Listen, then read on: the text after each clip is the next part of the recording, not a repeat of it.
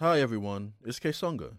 Just a reminder that you can listen to all of our podcasts ad-free on the Headspace app.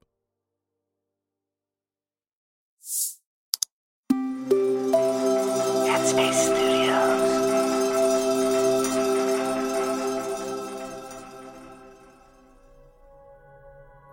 Hi, it's Andy here, and welcome to Radio Headspace. So it's Tuesday morning, and I don't know if you've been able to get any exercise in today. I don't know if you've been able to eat as you would like to today. One of the things that surprised me over these last few months of shutdown, of lockdown in so many different countries is just how many emails we've had into Headspace about how to instill a healthy routine, how to not fall out of a healthy routine.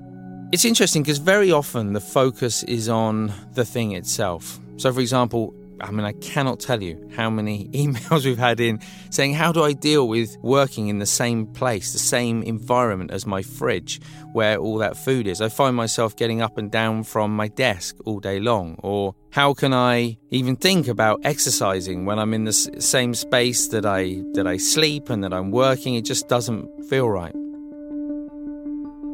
It's interesting that we focus on the food, perhaps, or on the exercise, rather than necessarily what's going on in our mind. Let me give some context around that. So let's say we're thinking about exercising. Now, for me, I try and get out my stuff the night before, so I'm more likely to just be able to kind of use it first thing in the morning. But let's say the alarm goes off. I wake up, I open my eyes, and a thought arises in my mind, I don't feel like running today.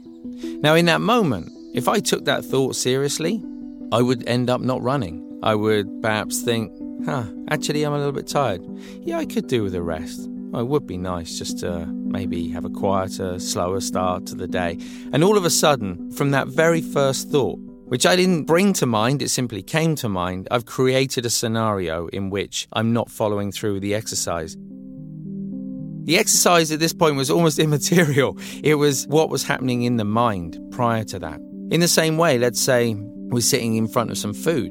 The food doesn't leap off the plate and into our mouth. There is a decision. There's something happening in our mind before that takes place. And so if we can see that thought of, oh yeah, I'd really like another donut, and rather than just reactively reaching out and grabbing it and taking a bite, if in that moment we can pause and see it, not that there's anything wrong, by the way, with having a donut, that's not the point here, but if there's the ability and the opportunity to see that first thought, I could really do with another donut, then we have an opportunity. We can either buy into that story and follow it through, or we can pause for a moment and go, there's a thought.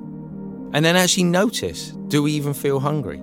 Do we need that? I think very often we're so caught up in those reactive patterns of mind that they almost disrupt what we actually want to do, what we would like to follow through with, the things that we know will make us feel better and healthier in our life. So whilst it's good to focus on the things themselves, it's also really important to look after the mind. So alongside getting some exercise, alongside watching your diet and everything else in lockdown, just taking a few minutes out each day, just to make sure that your mind is calm, that it's clear, that you're able to respond in a way that you would like to, rather than simply coming from a place of knee-jerk reaction. I hope that's helpful as you go into your day today. Thanks for listening. I look forward to seeing you back here tomorrow.